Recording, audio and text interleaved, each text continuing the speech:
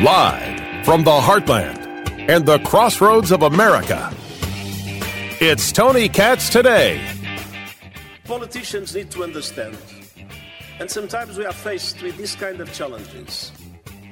It is better to take today decisions that will eventually be not popular, but it will be essential to be able to shape the public opinion itself.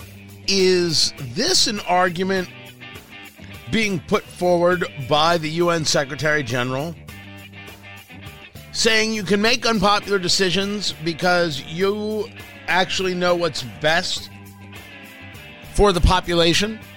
You should just do what you feel is necessary because you know better than the underlings beneath you. Well, there are two arguments here that are worthy of conversation. This, just another one of the conversations coming out of the World Economic Forum at Davos. None of this is about economics. This is about transforming your life and making it what they deem to be acceptable. Tony Katz Today. Good to be with you. Find everything, TonyKatz.locals.com. TonyKatz.locals.com. Get on over there and be a part of what we're doing. It is free. And find me on Twitter at Tony Katz and Instagram, Tony Katz. There is an argument to be made for the following. Not everybody should lead countries. When we abuse politicians in the United States, and we abuse politicians in the United States, I view politicians as cogs in a machine. The machine has to work, and the machine has to do two things: leave me alone and protect me. Leave me alone, leave me to my own devices, and yes, as Article 4, Section 4 describes in the U.S. Constitution, protect us from invasion. Guarantee us a Republican form of government and protect us from invasion. I believe that these are things that have to happen. We elect people to do the job of running the country so we don't have to be bothered with it, so we can go about our own lives and doing our own thing. We elect these people to handle this thing while we do the other things, with the understanding that we can change the person doing the thing we elected them to do if we feel they're not doing it properly. The cog in the machine. I don't even say it with a bit of rudeness. I describe it just matter of fact. It's when I'm asked about Trump, and oh my gosh, Trump's so important, you got to have Trump back. No, I don't. The idea that there's only one person who can do the thing, that's weird to me. You want to learn the lessons of Trump and have those spread around, the ability to fight, the ability to think outside the box, but it can't just be wrapped up in one guy. Because you're limiting your options and your opportunities. You're limiting the number of cogs that you can place into the machine. If I should ever run for political office, cog in the machine. But why would I be running for political office? Because I'm disgusted with what I see and I think I can make a difference. I'd like to at least try and make a difference. I'd like to bring a different voice in. I'd like to bring a louder voice in. I would like to see if somehow there is a place for a rational thought. When people run for office, everyone says, oh my gosh, what an ego. Yeah, you got to have some ego to run for office. But this idea that we dismiss them all, anybody who would run for office, what an ego, too ridiculous. Someone's got to do it, because if you don't do it, somebody else is going to do it, and that cog, their cog, sucks. So it's enough of the kind of holier-than-thou attitude of, oh, all these politicians. Dude, you got to put someone in the position. The machine's going to run. What cog do you want working in it? That's it.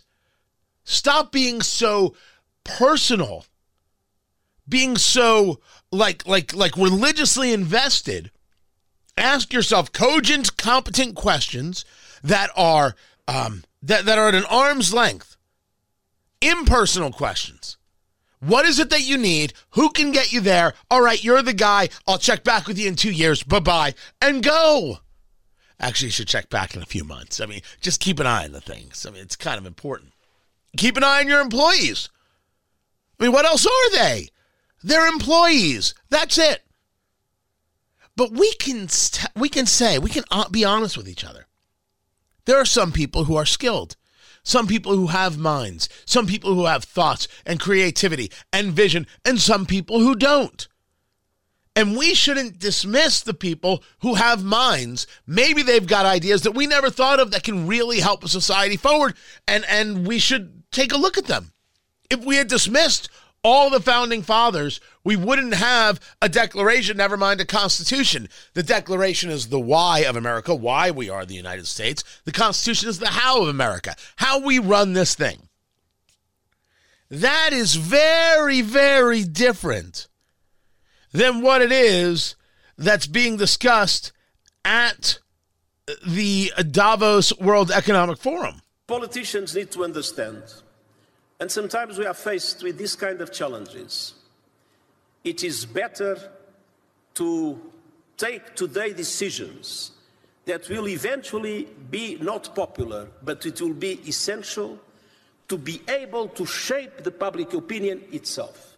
Seems to me that what the UN Secretary General is discussing here, Antonio Guterres, is that you have to, sometimes as a leader, make an unpopular decision because you know best. That is exactly what I don't want. Because he's making not an argument of cog in the machine, he's making argument of machine at large. See the difference? What they want at the World Economic Forum, and they keep saying it and keep talking about it. Eventually, you say something enough, I'll start believing you. They believe in a world government. They believe in total control. They believe that you must be guided by the nose because you do not know best for yourself. And therefore, you need them. You have to have them. Without them, you will suffer. Without them, you will fail. Without them, you will fall apart. Without them, you will die. No one should expect anything less from the elitist. I mean, I didn't even think I was going to get into more Davos stuff. It's happening, so I'm covering it. Did you catch this piece right here from Olaf Scholz? Oh, good old Olaf to save the day. Olaf Scholz, German politician, Chancellor of Germany. Just in case you didn't know, Angela Merkel, and then now Olaf Scholz.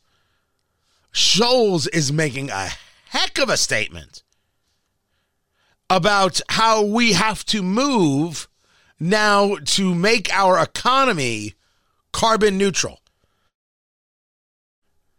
The transformation, the fundamental task of our century, is the transformation to a climate neutral economy. You know what happens in the climate neutral economy? You lose your rights. So when the elitist, like the UN Secretary General, says you have to make unpopular decisions today, well, sometimes a politician needs to make an unpopular decision. And then the people respond by keeping them in office or removing them from office. But that's our way of doing things, the American way of doing things. That is not the way they are describing it. They are describing themselves as the betters, you as the ones who need protection. They must do for you. They must care for you because you need this and you need that and you need the other. And therefore, the subjugation that you now endure is for a greater good. Aren't you thankful? You will eat bugs. For example, you hear this line a lot, and the people saying it are not wrong. You will eat bugs because we need to, stop eating meat, and it's a good source of protein, and you'll be thankful. You will have less, and you will be thankful. Have you not heard this before? This is exactly what they believe. you will have less and you will be thankful.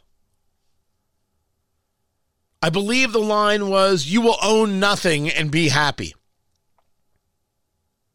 Because they never see themselves as a cog that gets removed. They see themselves as the machine, and you are the cog. The inverse of the American way of life, which is why we find ourselves so often at odds with how these people act, and they are incredulous about our unwillingness to go along with their hatred, because it is hate. It is hate. They believe themselves as the righteous rulers, and they believe you as the person to be ruled. Not to have a seat at the table, but to be ruled with an iron fist. And you will be what? Thankful. You will be what? Happy. You will be happy as the cog. In our system, no one is forced to be a cog. No one is forced to be a cog in the machine. No one is forced to run for office. People choose to run for office. I just think it's wrong to badmouth every single person running for office like they're some kind of horrible person. You need the cogs, but you're not forced to do it. As a matter of fact, you don't even have to vote for the damn cog. You don't have to vote. You don't have to run. You don't have to vote for it. Man, our system is really based on the idea that people will contribute. They'll jump in, feet first, boom, let's go. Pretty amazing stuff, actually, if you ask me. It's why our system is better than theirs, because as they are showing you, as they are proving to you again and again and again, what they are after doesn't make your life better. What they are after is your actual life. And yes, to use the same old boring phrase that's been used for millennia, and the lives of your children. Why am I spending so much time talking about Davos? And I'm doing it, a lot of tongue-in-cheek, a lot of laughter, a lot of it ridiculousness. It's all very, very frightening. And the one thing that they despise more than anything else is that you might have an opinion. I've often said of the progressive left, the progressive left hates you for who you are and what you believe, but most importantly, they hate you for not thinking like they do. I've been saying this since I started radio. All right, I'm a man of a couple of political theories and ideas, starting with my very first one, the enemy of least resistance. Why do people make fun of Catholics? Because it's easy. And Catholics won't rally up and then kill you. It's the enemy of least resistance. And you'll see this again and again and again in your politics. They hate you for who you are and what you believe. Most importantly, they hate you for not thinking like they do. My brother, the good Dr. Katz, would comment about people who were living in fear of COVID, and they'd wear a mask and they'd stay at home and they'd want to scream at you for not being afraid. And his theory is nothing makes the prisoner angrier than seeing another man walk free. And you realize there's a great amount of truth to this idea that during COVID, people imprisoned themselves. They thought it fine to sit at home and wear their government-appointed gray garb and eat the mush that was given to them through their government ration and await further instructions. If you want to know exactly how quickly a nation as powerful and as glorious as the United States can slip into that government-controlled communist model, you watched it, right? You saw it with your own eyes, and a lot of us were like, holy crap! That's frightening. Truly frightening. But what bothered those people who wanted to be deathly afraid of COVID, I mean, I'm not saying protective of COVID, I'm not saying aware of COVID, I'm saying deathly afraid, the radical lockdown people. They were infuriated, and still to this day are infuriated, that you might be okay. That you might not be afraid too. They hate it that you can walk around without fear, or at least not the levels of insanity fear that they've got. They hate you for not thinking like they do. The people at Davos hate you, not only for not thinking like they do, but for thinking that you would possibly know best for yourself. That's their job. Davos is truthfully a job interview. Just the job is controlling the world and you. And that's why you got to pay attention to it. Keep it right here. I'm Tony Katz, and this is Tony Katz Today.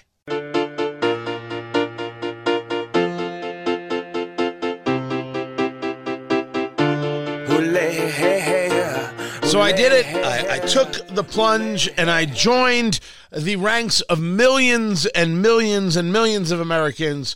I went to Red Lobster. Tony Katz Today. Good to be with you. I did the thing. I sat myself down. Red Lobster and me.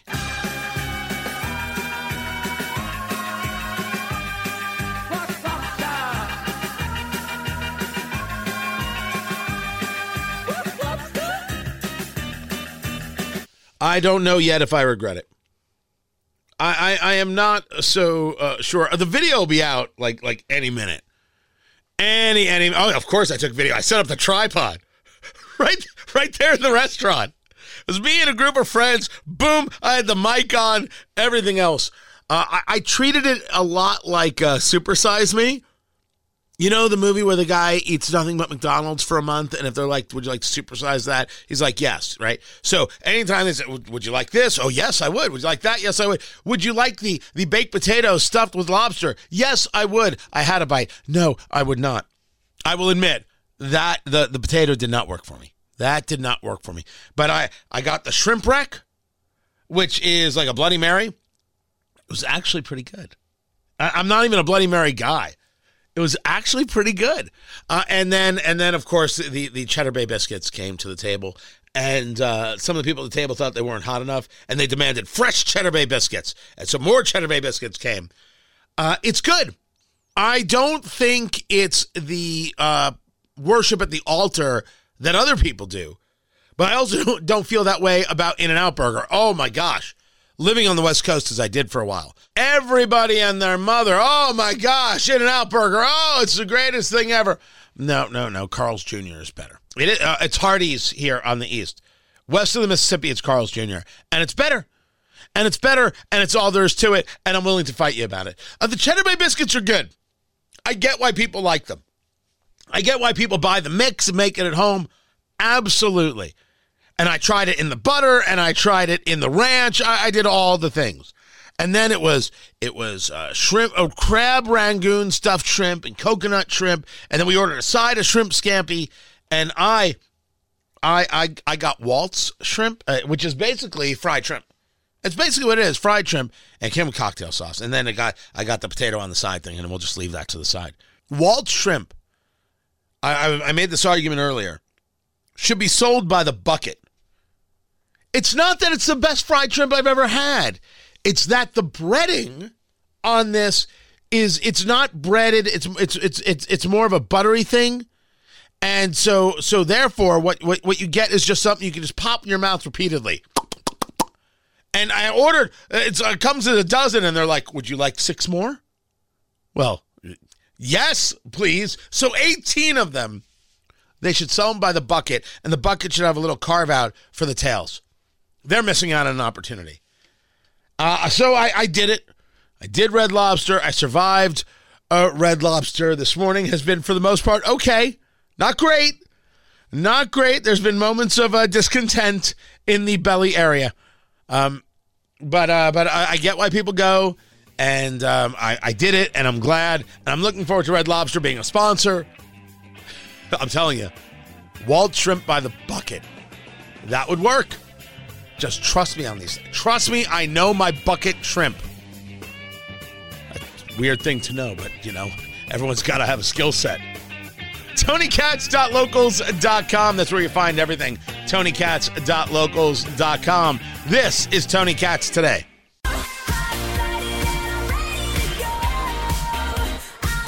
So the battling in Ukraine continues, and there has been more and more, well, I would say large-scale fighting. Maybe just large-scale in that we're hearing about more and more damage. There was a helicopter crash in Kyiv that killed 18 people, including Ukraine's interior minister and 3 children. This, according to Ukrainian authorities. But there's still a back and forth that I'm seeing in the reporting that makes you ask where these missiles came from. How did this helicopter get shot down? Then there's the conversation that somehow it's been a warmer winter than was expected, and that's going to mean an earlier offensive in the spring. Is that why they replaced generals for the Russian side to engage an offensive? But how much of an offensive can it be if everybody knows that it's coming? You have Ukrainian troops on U.S. soil in Oklahoma right now training on Patriot battery systems. And I'm somebody asking, how quickly can you train somebody up on these systems? Is there any possibility, as bothered as I would be about it, anywhere that someone's going to suggest U.S. troops in Kyiv or in other parts of Ukraine to help run these systems? And what are the Europeans doing if they believe an offensive is coming? Tony Katz Today. It's good to be with you. Major Mike Lyons joins us right now, retired United States Army military analyst, both radio and TV. Let's start with this helicopter crash, because when I talk about some major things happening of major scale, well, a helicopter crash in Kyiv that's killing the Ukrainian interior minister, and there's a question of how this thing got shot down or how it came about. That's a top-line story. What is it that we know about this helicopter, and has this caused a change in perception of the situation? Tony, I don't see this right now that it's been a sign of an attack. I know there's been mixed reports on this. We saw actually CNN reporting it was initially a horrifying attack, but now I think the reports are showing it's no sense of foul play. It looks like a terrible accident, low visibility. It is wintertime there, and this is what happens in combat, where you do have these kinds of accidents and people need to move around the battlefield and the like, but it doesn't look like there's a sign of attack. It would, to get in that part of Kyiv, missile would have to be completely very accurate to, come from possibly Belarus or someplace, or no place on the ground. So I think it's going to show that there's really no sense of foul play, but just a terrible accident. Yet immediately when something like this happens, all you'll hear about is, look at the attack. And of course, people utilize these things to get opportunity, get sympathy, get dollars, create time. And if you're the Ukrainians, you're going to try and use this as a way of rallying the forces. We keep hearing about this idea of stalemate. There's a stalemate going on in Ukraine between the Ukrainians and the Russians. But you read other people and you read between the lines, and people will say, stalemate? What in the world are you all talking about? As you see it, as a man who's an expert who's been studying this now for over a year, what is it that we're looking at? Yeah, no, it is a stalemate, and I'll tell you why. Because it's become an artillery war. So a stalemate means that the front line has been fixed. There's literally trenches that exist miles on each side of both lines that have become no man's lands. And artillery, thousands of artillery rounds are getting lobbed back and forth against each side on a daily basis. There's been no offensive operations to move. So from a military perspective, you don't have both sides trying to figure out when to take the next advantage. Ukraine can't do it because they can't go on the offensive. They don't have the vehicles to do it. The Russians are looking to do it in a few months as they try to mobilize and get more forces there. But until something changes on the ground, it's the artillery war that we've seen back during World War I. Never thought we'd see it 100 years after, but that's the situation that we currently have. Talking to Major Mike Lyons, retired United States Army. You can find him on Twitter, MAJ Mike Lyons, Lyons, MAJ Mike Lyons, on the Twitter box. Let's go a little bit deeper into this. As you say, it is a stalemate, and you start discussing the idea of artillery war.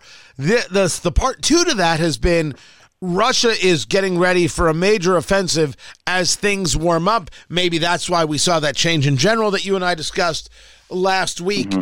Is it your view, the view of the experts you speak to, that a major offensive is coming? And what to Putin is a major offensive? Right. I think it is coming. It's coming in the east, in the area where Soledar is, Bakhmut, those areas, Kramatorsk, areas where that Vladimir Putin knows he has the side of some of the civilians that are there. And it's been areas that they've occupied fundamentally since 2014. He just has to get equipment there, and he's just got to move it there to try to take it. If he feels that he's ever going to stop for whatever reason, he's not giving that area up. It's a high industrial complex. It generates lots of revenue for Ukraine. That's one area that he has to have. It also provides that land bridge to Crimea, which you and I have talked about, I believe is the Russian Alamo. I think that they'll never give that up. I saw articles that say that in order for Ukraine to win, they have to take Crimea back. I just don't see that happening. I've discussed that with a bunch of different folks, and the fact that that's the place where Russia potentially escalates to de-escalate with that nuclear weapon ideology that they have. So I believe that you're seeing Russia try to attrit the Ukraine military. If Ukraine is smart, they don't get into these battles, but they're being forced to, and defend areas like Bakhmut and Soledar, which have no real strategic impact. And they need to if Ukraine needs to withdraw from some of those areas, Russia's trying to probe and to see Ukraine take losses while they rearm and refit over the next few months. So I noticed two things also happening here. You have the story that the Canadians are pledging 200 armored personnel carriers for Ukraine. We know that the United States has put forth the Bradley fighting vehicles, which are not tanks, as I constantly get reminded of, but rather they are these armored personnel movers that do have the ability to fight back. As this goes on, and you talk about an offensive coming from the Russians, it doesn't seem like the rest of the world is giving up on this thing. It seems like they're doubling down and tripling down. And I don't understand how our contributions from Canada, other places, simply aren't overwhelming the Russian forces. What am I missing? Yeah, because they're still coming in small tactical contributions. And right now they need division level, much greater level. The Bradleys and the tanks, for example, the Bradley fighting vehicles and the APCs they're providing them provide Ukraine military much more, let's say, survivability, but they don't provide the shock effect that's needed to go on the offensive, which is what those tanks would do.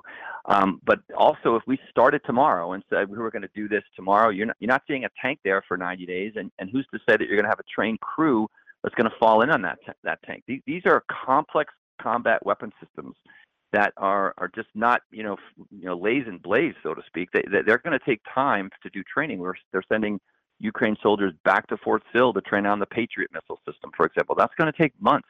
It's going to be months before those systems are in place there. Well, it's the same thing with the tanks and even the Bradleys. The Bradleys, again, provide the Ukrainian infantry, the front line in the trenches, more survivability, but still not the way to go on the offensive. And just, Tony, it's just not there on time. There's a lot of talk, but it's not there. Talking to Major Mike Lyons, retired United States Army West Point graduate. I want to move you over if I can. It came to mind, and I want to ask you about China and a specific question regarding GDP. I know it's economic, not necessarily your wheelhouse. But we were told that the fourth quarter GDP, gross domestic product, out of China was 3%, which in the United States we'd say, hey, a nice growth rate. In China, that's a horrific growth rate. That is going backwards. This is a nation that very often needs 7% GDP just to keep up with those coming out of their universities. We also know that China lies, and lies repeatedly and aggressively, as all communists lie. Things economically are not good in China.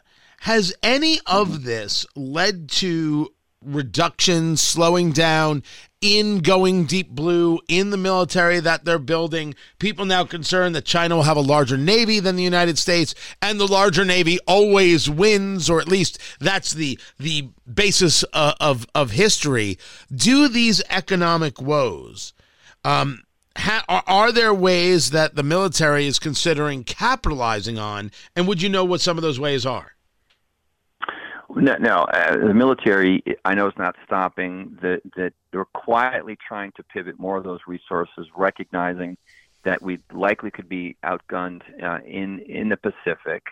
So, for example, instead of having one carrier there, you're going to see more focus on two carriers in the region. And that way, should China decide to do the unthinkable and attack a carrier, they have to go after two carriers. And so we're doing more. We recognize that that's where the long-term threat is. We're watching Taiwan also arm itself, and I think Taiwan is telling the world that we're going to do what Ukraine did. We're going to defend ourselves for a certain period of time, but we're going to need help. And once should the Chinese be dumb enough, frankly, to attack the United States in that area, then now you've got NATO involved. Frankly, you've got all those other countries that would have to be involved. So you've got the World War, unfortunately. But no, I don't think we're putting our cards down, or whatever the expression is, when it comes to Chinese military. We recognize that they hold a numerical advantage on so many different things.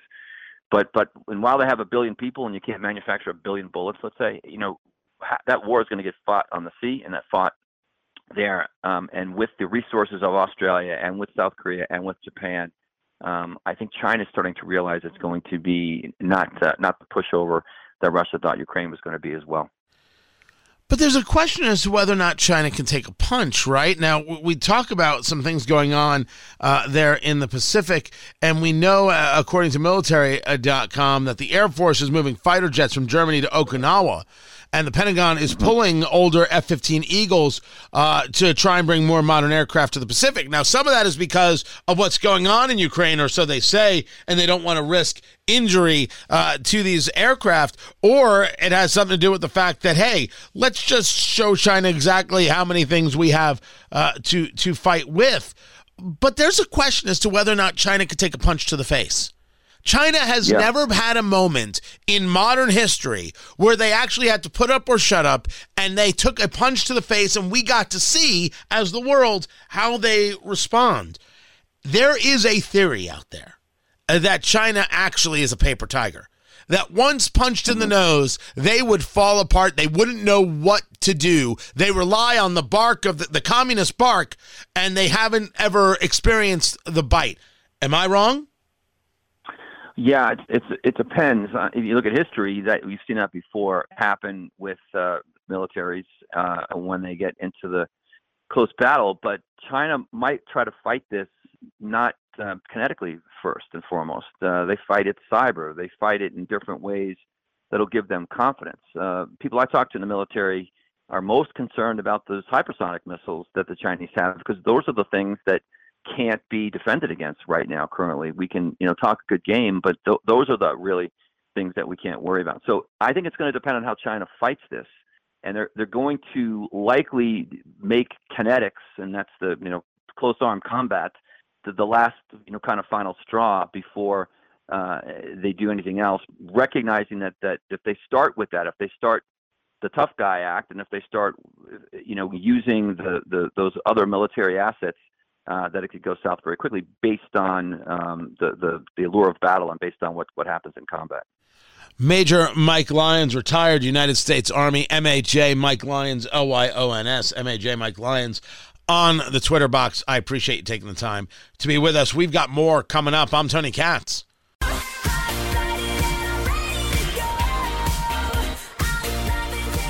Let's not forget, the press corps is angry at Joe Biden. Actual seething anger. Guys, you guys can ask me this 100 times, 200 times if you wish. I'm going to keep saying the same thing. I hear your question. It's been asked. It's been answered. It's been noted. And we're just going to try to move on here. And we're going to move on.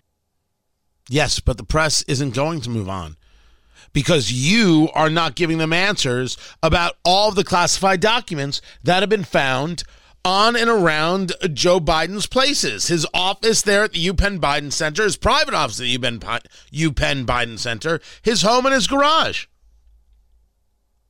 And you can answer the questions. You choose not to. And you have deceived the press corps. I just want to make sure that people understand the argument that I'm making, to the extent that it's actually making an argument. We're not talking about the talking heads. The talking heads, they are going to defend Biden no matter what. The press corps is a different beast. We're talking about the actual quote-unquote journalists. Now, sometimes they don't act like journalists. I'm not saying no. But they've been lied to by this administration, led astray by this administration. They're not getting honest answers from the administration, and they can't stand Karine Jean-Pierre, who can't do this job.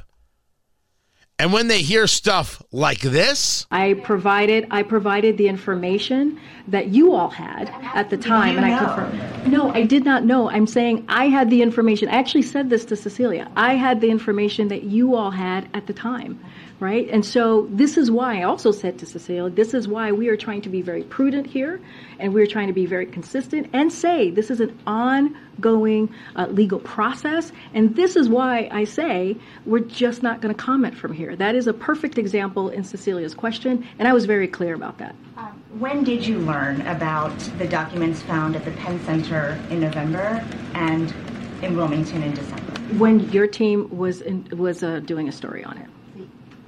Got it. I didn't know about it until the press told me about it? You mean you weren't told? You were kept in the dark? Who else in the Biden team was kept in the dark about this happening? You mean you didn't tell your team to be able to figure out how you were going to explain this and talk about this? How you were going to share this story, being able to have the answers for questions you knew were going to be asked? And these are the adults in the room? They didn't care about giving an answer to the story because they don't care about the answer. And the press corps is infuriated by that because they don't get to get answers. And they keep getting stymied on the questions that they're asked because this administration doesn't care about their questions.